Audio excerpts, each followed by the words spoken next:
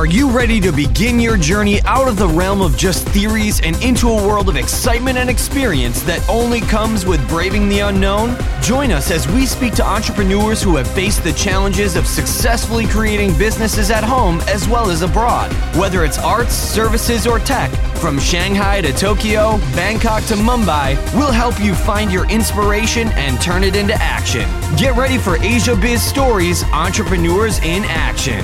Now welcome your host, Neville J. McKenzie. Nick Moritz is the founder of Wolfpack Response Limited, Shanghai. He is an entrepreneur from Detroit, Michigan, United States, and graduated from Michigan State University with a degree in communication. After graduating, he moved to Chicago for a couple of years where he worked as an IT salesman for CDW, a large third-party reseller of IT equipment. There he learned about supplying enterprise equipment for IT infrastructure. Significantly, since he was a child, he has always had an entrepreneurial spirit. At 9 years old, he had a paper round and worked throughout high school and university. He first came to China in 2010 during the depths of the financial crisis in the United States to work as a teacher. His drive to search for ways to improve his students' education and his failure to convince his bosses of the benefits of his idea led him to getting involved in the startup community in Shanghai. After entering a startup weekend in July 2014 with a version of his tool and a business proposal, and then winning second place, he quit his job and founded Wolfpack Response Limited, Shanghai. So now, without further delay, let's begin. So, Nick, can you introduce yourself? Okay, sure. So, I can introduce myself. My name's Nick Moritz. I'm a 33-year-old entrepreneur from outside of Detroit, Michigan, United States. I've been in Shanghai now since 2010. And my startup is called Wolfpack Response Limited, Shanghai Langchuin. Technically, the company was registered in December of 2014. Yeah, Wolfpack Response, yes. So that's my my pride and joy, my baby, and my full-time work. So describe your background and how that connects with what you're doing now. Sure. So I graduated from Michigan State University with a degree in communication. And then I moved to Chicago for a couple years after graduating university as an IT salesman at CDW, very large third-party reseller of IT equipment. So there I learned a lot about enterprise-grade IT gear, like networking equipment, data centers, and servers, really a lot of the components that make up a enterprise's IT infrastructure. So that, and since I was a kid, I always had a entrepreneurial spirit. At 9 years old, I had a paper route. And I was always working throughout high school and in university. I started a small business called, we called it Neighbor Nick. And my friends and I went around and we did just odd jobs, such as painting, such as yard work, really any work that we could do to gain some extra cash. And how much would you be paid for that? Would it be pocket money? Or would it be a business? Well, it was approaching a business. We were so young then, and we were still had full-time classes to do. So it was more like pocket money.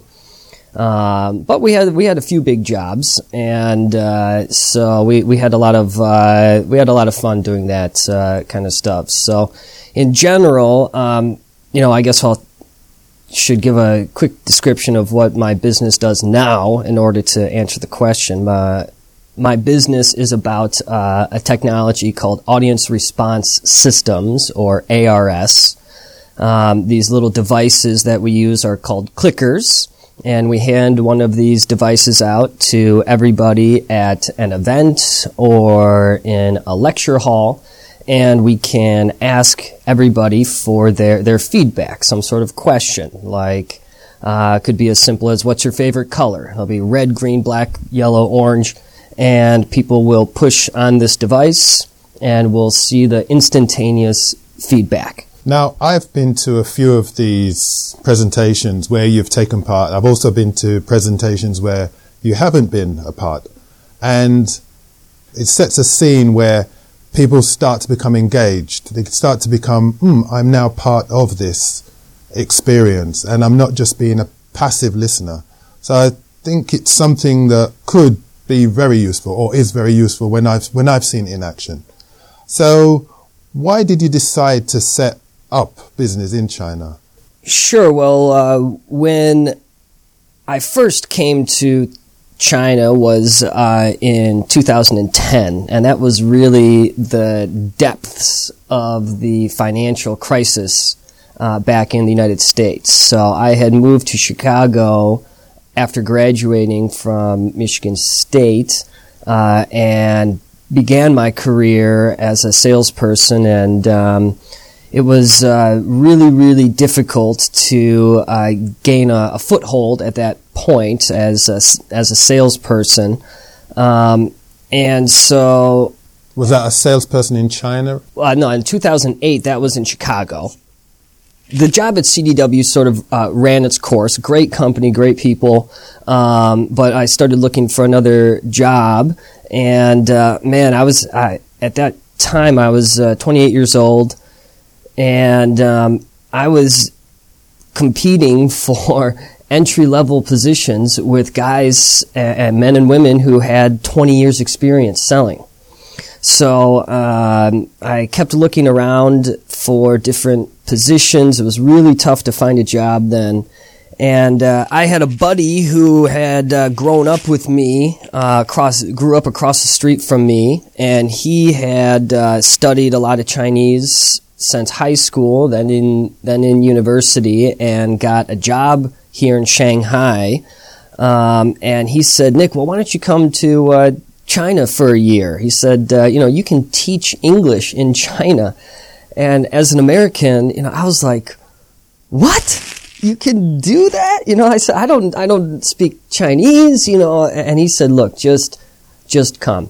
And I started looking into it and found that you can get certificates. So I went and in Chicago got a 120-hour what's called TEFL certification. And then just got it in my mind that I can go out there. I'll take a 1-year contract. At the time I was single, no house, no mortgage. I didn't even have a car because I was living in Chicago. So I thought, well, if I'm going to do something as crazy as move to China, this would be the time to do it. And so I got really lucky, and my very first interview that I had was with a company called Web International English, large English school here in China that teaches mostly young adults and business people, right in downtown Puxi in Shanghai. So I got that job. It was a reasonable offer. I got a great schedule, and I moved here. So then that position, I learned a lot. What did you learn? I learned, first of all, about being a teacher, being an instructor. And how did you find that transition? I found it that it was a learning experience for me to become a teacher. And I thought that it's so useful. And so I would recommend to a lot of people, if they have the chance to do some part-time teaching, to give it a try. So I learned a lot about teaching, and then over the course of about 2.5 years, though, I started to understand how difficult it is to be a teacher, and especially here in Southeast Asia and in China, some of the particular difficulties of teaching here. And one of those difficulties is students' reluctance to speak up. Students are generally pretty shy. And that's not for lack of having an answer in their head. They would certainly like to express themselves, but it's just the fact of the matter that they're shy and they aren't really trained from a young age to be speaking out. Now you've started a business. Do you think that knowledge has helped you with your business dealings with Chinese business people? I started because, to go to your original question, how connecting my background to what I'm doing now, as a communication major and having a background in selling IT, I saw that there was an issue. And the issue was that I couldn't connect with my students. If I had a class of 10 or 15 people in front of me, I would be begging people to raise their hand, begging them to express themselves, and they just couldn't do it. Not that they didn't want to, but they just couldn't. And so I started looking for some technology, educational technology, to assist with this issue. And so first thing I looked at were these electronic whiteboards, smart boards. And they're pretty tempting at first. They're useful tools, but the main issue was that it's still just one person or two people maybe using that whiteboard at a time, leaving the rest of the students as passive listeners. And so I decided, that's not what I'm looking for. And I kept researching, and then I came across these clickers, and I just thought, it just blew my mind. I just remember, just thinking, God, these would be perfect. And so I started doing more and more research into them. And at that time, I was up for a promotion at my company. And so I put together a proposal, and I said, look, we need to start using these tools. They're clearly would be beneficial. And so I had my promotion interview, and I gave the proposal, and they said no on both fronts. Yeah.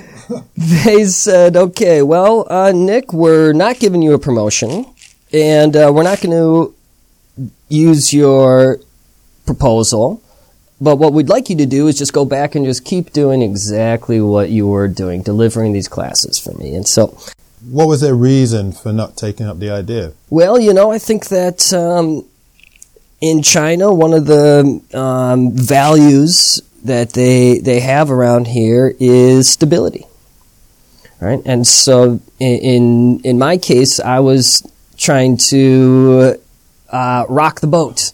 I was telling them that they had a problem and that there's this new thing that they need to try. And perhaps looking back on it, I didn't deliver the message right. There could have been a lot of, I'm sure, in the way that I put together that messaging of what I was trying to do and the benefits of it, probably left a lot to be desired. But in general, I just didn't sell it and didn't sell myself.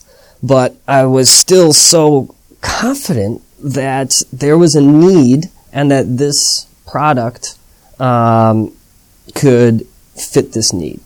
And so at that time, I started getting involved in the startup community in Shanghai, and it's a pretty robust one and growing. And started researching startups and how to start your own business, and entered. Before I quit, I entered a startup weekend in July of 2014, and made a version of using this tool, a business proposal, and actually I won second place. Were you pleased with that? Oh, I was so proud that this idea came in, and so I knew there was something to what I was doing. And then after a while, in October of 2014, I just pulled the plug and up and quit, and started to go through the process of registering my business as a woofie. Once you've decided to quit, just describe the process you went through of creating what you have now. Sure. So part of the startup scene is there's all these kind of different events, right? So there's Startup Weekend. There are there's Startup Grinds. There's a lot of different kind of events out there, and I was lucky enough to take part in a meetup put on by a very experienced startup mentor. Guy's name is Dean Merritt, and he put on this startup event where he was talking about how can you pitch to investors. And at that time, I really needed that kind of influence. And so after the event, I kept in touch with him, and I actually paid him to become my mentor. Just a small fee, but to indicate to him that I'm serious, and then for him as the mentor to take me seriously. And what he did is really steered me in the right direction, said, okay, Nick, if you're serious, here are the things that you need to do that. You need to start a company in Hong Kong. You need to start a woofie. And here's exactly how you do it. And so getting that mentor was something that really, really helped me, because I, had heard about a woofie, but I didn't know where to start. Well, this guy knew where to start. And so he helped me to coalesce my idea, we met probably 50 times. Over what period? Over a period of 18 months. And from then until now, and during that time, he helped me with that process. And, I had gone into that process thinking that I want to do whatever it's going to take to become fully legal in China. I've heard, I kept hearing all these people all trying to say, how can I get around that? How can I start up my company but not pay taxes? And I took the completely opposite approach. I said, how can I be 100% legitimate, so that when the government comes and takes a look at what I'm doing, I am so rock solid that I will be safe. Because if I want to operate in this country, I want to follow the rules. And if that means paying taxes, well, guess what? I like roads. I like the metro. I like infrastructure. Where do we think taxes go? Taxes go to pay for infrastructure, right? So I enjoy living in this city, so I'm happy to pay taxes if that means that I can operate my business legally here in this country. And then what that had is, way down the line, is now I'm in my second year of having a residence permit. And people are, wow, you have a residence permit? How did you get that? I'm on a 60-day visa, and I've got to go. I've got to go and leave, and I'm worried about staying here. And so the reason I have that, and that the government has approved me to stay again, even though the revenues of my business were so low last year in the first year. I'm considered a micro business, but I'm here legally. And so taking the approach of wanting to do it legally, and believe me, it's just as hard to do it legally as it is to do it illegally. Yeah, because you do hear those stories of people saying, oh, I need to leave, get back to Hong Kong, renew my visa, then come back.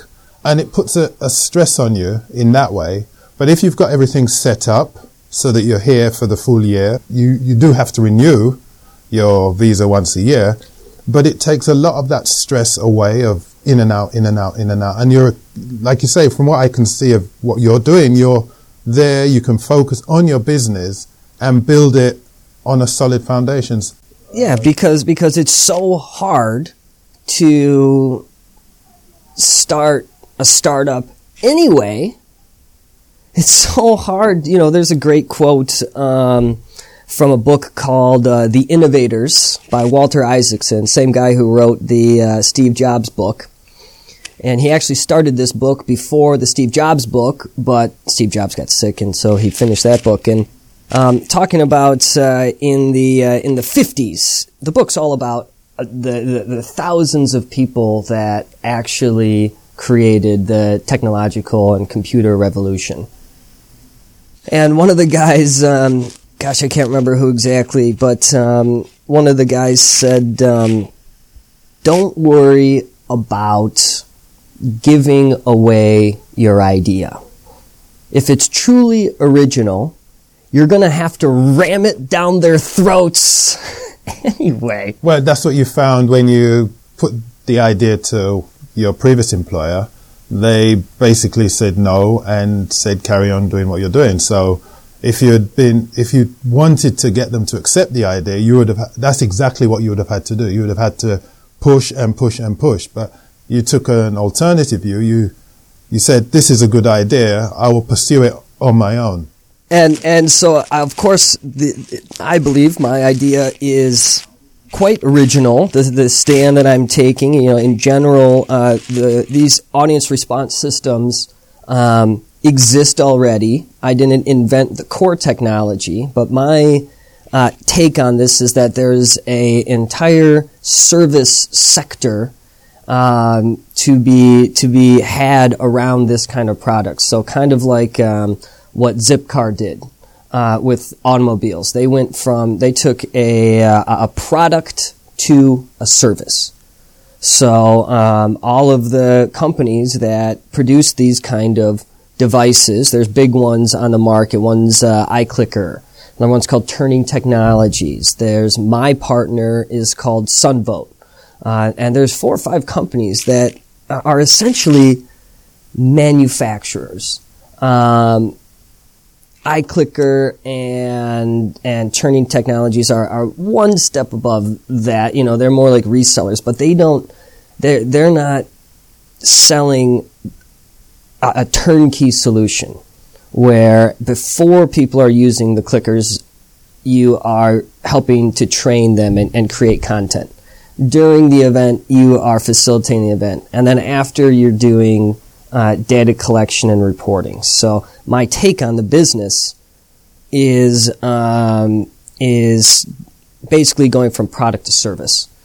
And that doing that and convincing people that this is a service that they need is really, really difficult. So that means that if I was worried about getting kicked out of the country because my visa isn't done, there's no way I could have been concentrating and iterating and developing how am I going to sell this? How am I going to convince people that this is something that they need because it's such an original idea? What do you think is the biggest challenge you've faced so far? The biggest challenge that I've faced so far is trying to find the correct message, trying to convince people that I have something that they need that they didn't know that they needed before. But how do you think you're going to overcome that challenge? And so what I wish that I would have known when I got into this was that, and my advice to any entrepreneur out there is one single word: traction. Traction is the key. So whatever it is you're doing, I don't care if it's an app, I don't care if you're selling bicycles, I don't care if you're selling a service, whatever it is, just get it in somebody's hands. Instead of talking about how good it would be, just force them somehow to use your product. In my case, these little devices that you push the button and see instantly the results. It's so difficult to describe that. And so what my challenge is, and I'm getting better and better at it right now, is finding events, finding groups of people, and putting these devices in their hands and letting them experience the product, and then they know. And then they start to think, oh, okay, yeah, so if I'm in an event, I would rather, now I've experienced the difference, when instead of just sitting here passively listening to this speaker drone on and on and on, I mean, human brains, the research shows, human brains can only concentrate on something for 20 minutes. And that's like if you're really trying. Is that if you're passively listening? Yes. And so if you are actively being prompted, okay, so now what do you think? Click. Done. I've kind of reset that timer. And so that's so visceral and it's so visual that I just wish that I would have went out and bought 50 of these things and just started giving it away for free just so people could start using it again and again and again and again. You mentioned that you did research to find these devices. Where did you find them? So I found them first through these companies in America that have been making their money mostly selling the devices into universities. They're also expanding a lot into South America, doing in classrooms for K through 12. And I met with these guys for months, and I begged them to come to China.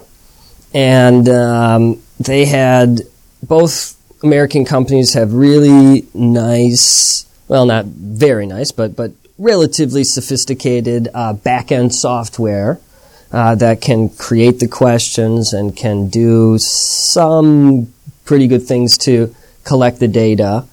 But they didn't want to localize those platforms. They didn't want to spend the money to take that very sophisticated, relatively sophisticated platform and put it into Chinese, put it into simplified Mandarin and traditional Mandarin, because their focus was, and presumably still is, on selling the hard clickers. They make money on each one of those units that they sell. So if they come into China, they know that they're going to always lose on price because there are 5 or 6 or 7 factories. And if I'm a school and I've just been convinced that these tools are useful, then I'm just going to go to the factory, especially in China. I can literally call the factory direct and say, beat this price, and that factory will do it, right? So from their perspective, from the Americans' perspective, they can't win on price. And if you're only selling the units, then that's understandable. And then, of course, this is all knowledge that I've only understood after the fact. I couldn't understand at the time. They didn't see the potential. They didn't see that there's 192 million kids in K through 12 that need this device. And so my take on it, is just that, well, sure, I can't make that much money selling the units, but what I know is that using the units is difficult. Nobody's using it right now, so they don't have no idea what it is. So that means that they can't utilize it properly. Writing the actual questions, where you sit down and you want to actually author the question that you're going to present, is a laborious process. And it could be 15 steps to write one single good question. And so all that work on the before you ask the question is the service that I'm looking to provide. Oh, so your business isn't necessarily the clickers, it's the service. Right. So the clickers are a means to an end. The clickers are a tool by which we create an active learning environment. And so this tool is a tool that we need, but the voting itself, the pushing the button, is not where it begins and ends. It's right in the middle. Before we click, there's a whole lot of work and setup that needs to be done. We need to think about what are our objectives for this hour. So first we need to think about our learning objectives, and then we write questions around those 2 or 3 maximum in 1 hour. We write clicker questions around those 2 or 3 learning objectives. Then we deliver the class, and then afterwards we analyze all that data. So that's the vision of the company, is that we've got a lot of work to do, and the clicker is just the thing that enables all of that other work. Do you have any partners, or are you working with partners here? Yeah, so after some time, I mentioned my mentor, Dean Merritt. He's a partner of mine, and so he's got a stake in the company. And then outside partners, though, I had described to you trying to work with these American companies, but that failed. And so then I started looking to some of these factories. And I started with one factory, and then found a second one called Sunvote. And Sunvote is a manufacturer out of Changsha, and they're one of the largest in Asia. And they do OEM work too, so some companies, if they have their own little use for voting machines, they can make their own voting machines. And they've got their own customer base, and they do really well. They provide clickers to a lot of TV shows. So they've worked with CCTV. They work with even all sorts of media companies.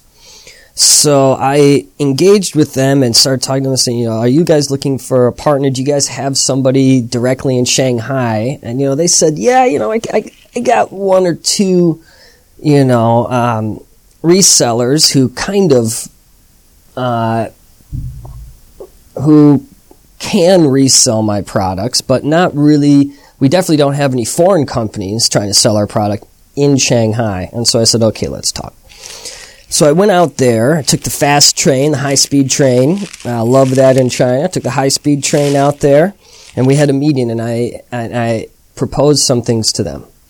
I said, look, I have a theory about your customers.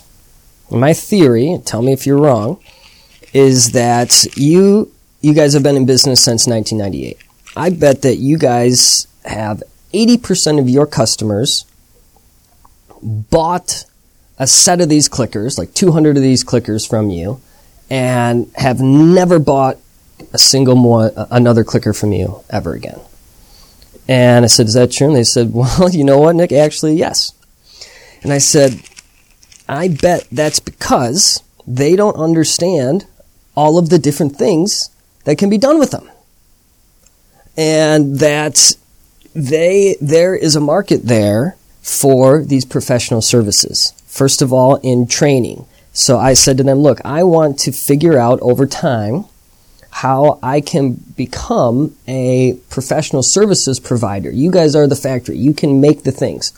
But I have become a specialist in utilizing this technology. So I think that I could sell professional services to your customer base, and that once they realize how great these things are and that they can use them in so many different ways for internal communication, for customer focus groups, for large events, for their company dinners, that these tools are a communication tool that should be part of their usual operations, that they bought 200 from you, and if they're a sizable organization, they're going to buy 2,000.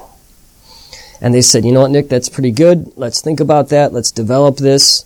And the deal that I've made with them is so that was in March of last year, right as I was finishing up the long and hard process of truly setting up the Woofy. And so, by the way, the top of the mountain of that process is being able to issue fapiaos, which is another huge advantage to doing it right. And that's a whole subject on its own. Yeah, so I can issue my own fapiaos, and so at that time I was finishing up that, and so between then and now is, I spent a lot of time developing my message and trying to do a lot of things, but we made this deal where they're going to give me a number of these clickers, supply me with my own set of these clickers, and in return for me creating these 5 how-to videos that are going to go onto their website. And so I've just completed the first one, which is about a teaching methodology that goes hand in hand with these clickers, which is called peer instruction, invented by a Harvard physics professor. And that guy utilizes the clickers and this particular teaching methodology. So I made a video about that, and then we're going to make some other videos like top 5s, do or don'ts. Are they paying you for these videos, or are you financing those videos yourself? Well, the deal that we made was an in-kind barter deal. So they're going to supply me with a number of these clickers for me to have and essentially rent out on my own and use, and then I will provide these videos to them. And so that was a really good way, a non-cash way, for us to make a deal and become partners. And so I would recommend that to a lot of people too. I was really, because I can make, you can make a video with your iPhone. And the videos are basically just me sitting at a desk, and then I put together some PowerPoints, and you don't have to, the videographers are listening are going to hate me for this, but you can make a very okay video using Microsoft Movie Maker. And the tools there are adequate for a how-to video if you have good enough video quality, which you can get on an iPhone. And then what I learned about how-to videos is that you got to have good sound.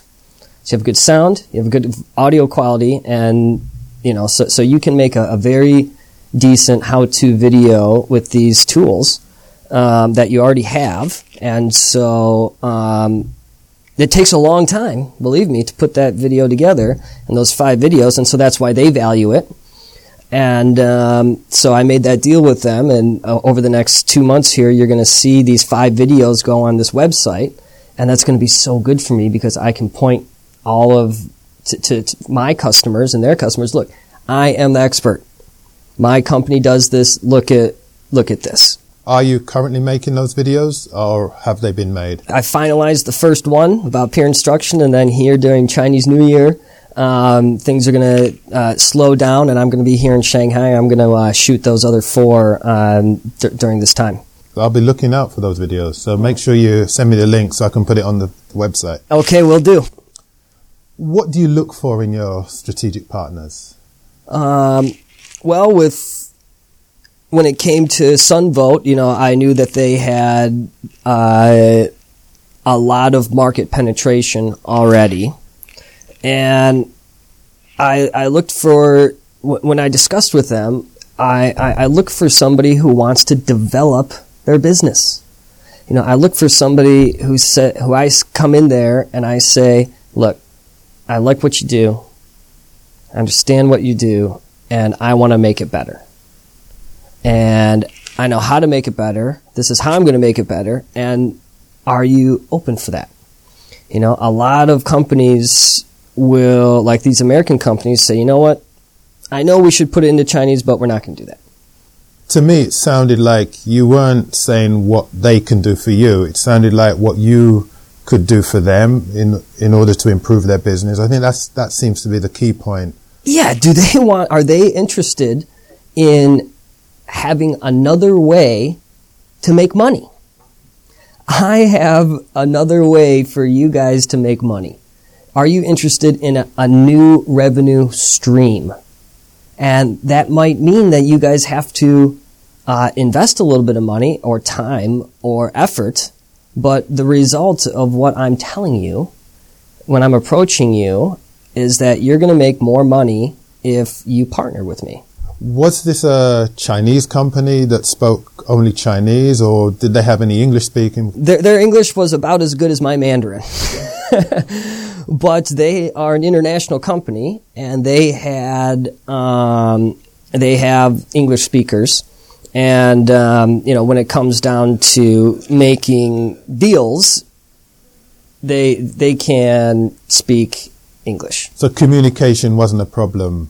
Well, I mean, it's communication is a big word. Finding culturally, communication is always odd, and making the details of what do they value. In this case, when I say communication, you had an idea, you could see an opportunity for them, and you were able to communicate that to them, and they then were able to communicate back their acceptance of that idea, rather than the big idea of we understand each other completely. Yeah, sure. And as a matter of fact, going back to my years of being a English teacher in China, one of the skills that you learn from that is being concise and simplifying your words to the point that it can be easily understood. There's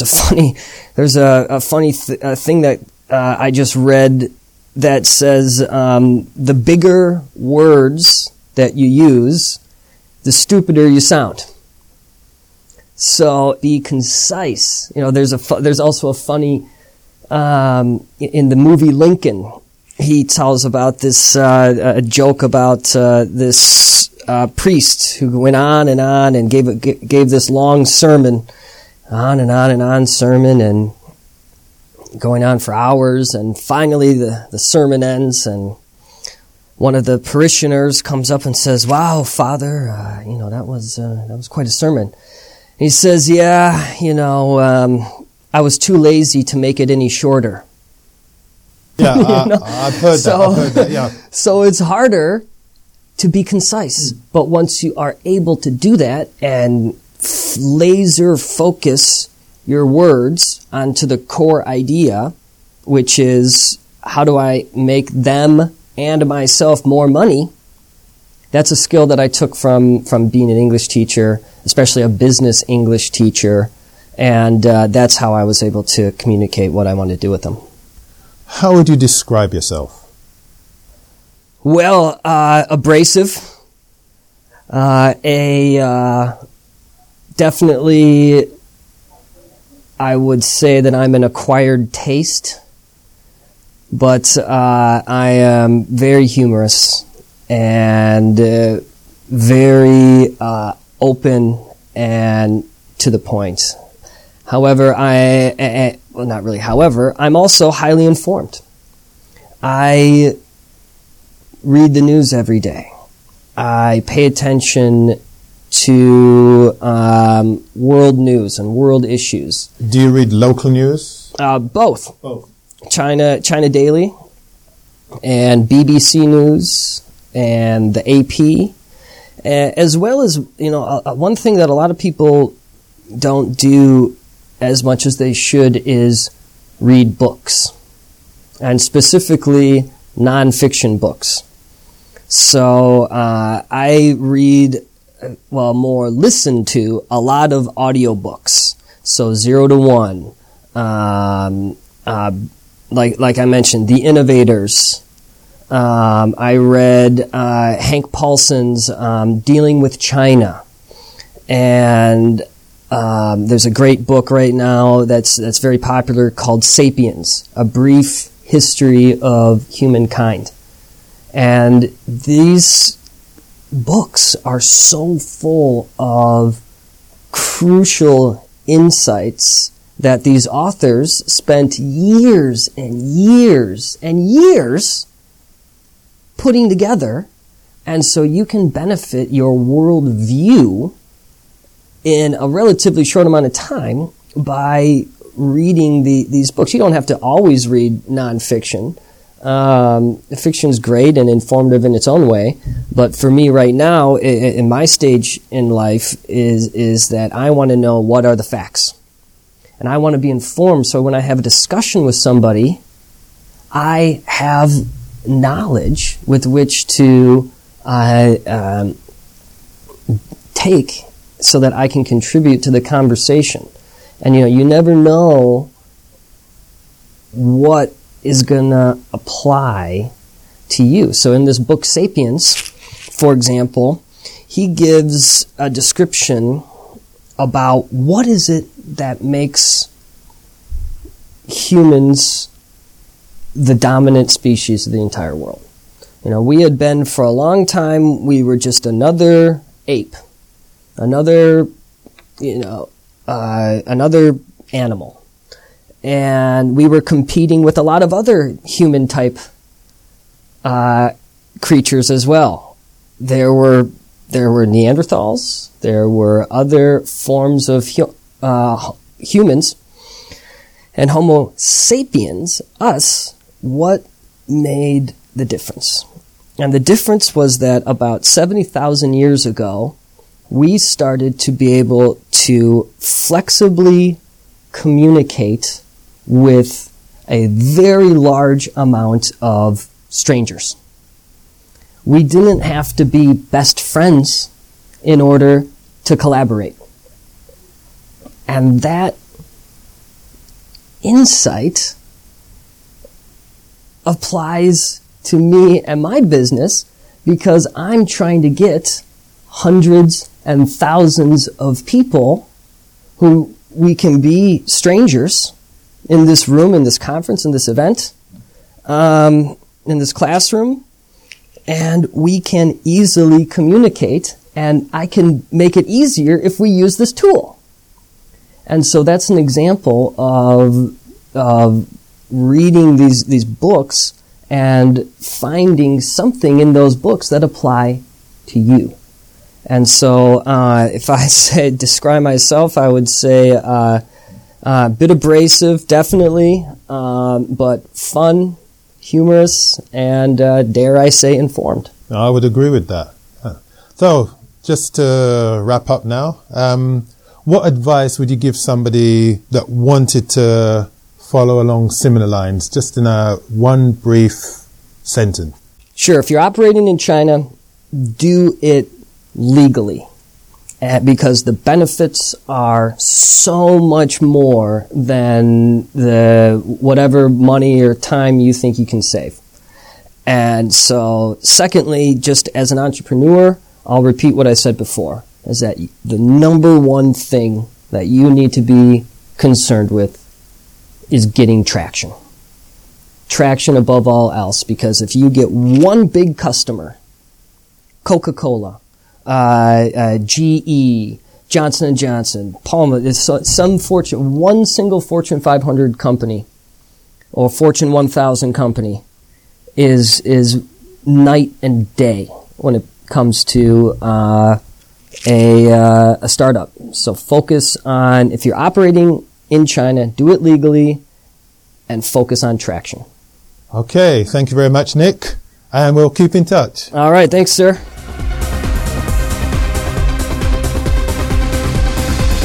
This brings us to the end of this episode of Asia Biz Stories Entrepreneurs in Action. Now we need you to hit the subscribe button and head over to AsiaBizStories.com for more great information on how to take your inspiration and turn it into action. Thanks again, and we look forward to having you join us next time on Asia Biz Stories Entrepreneurs in Action.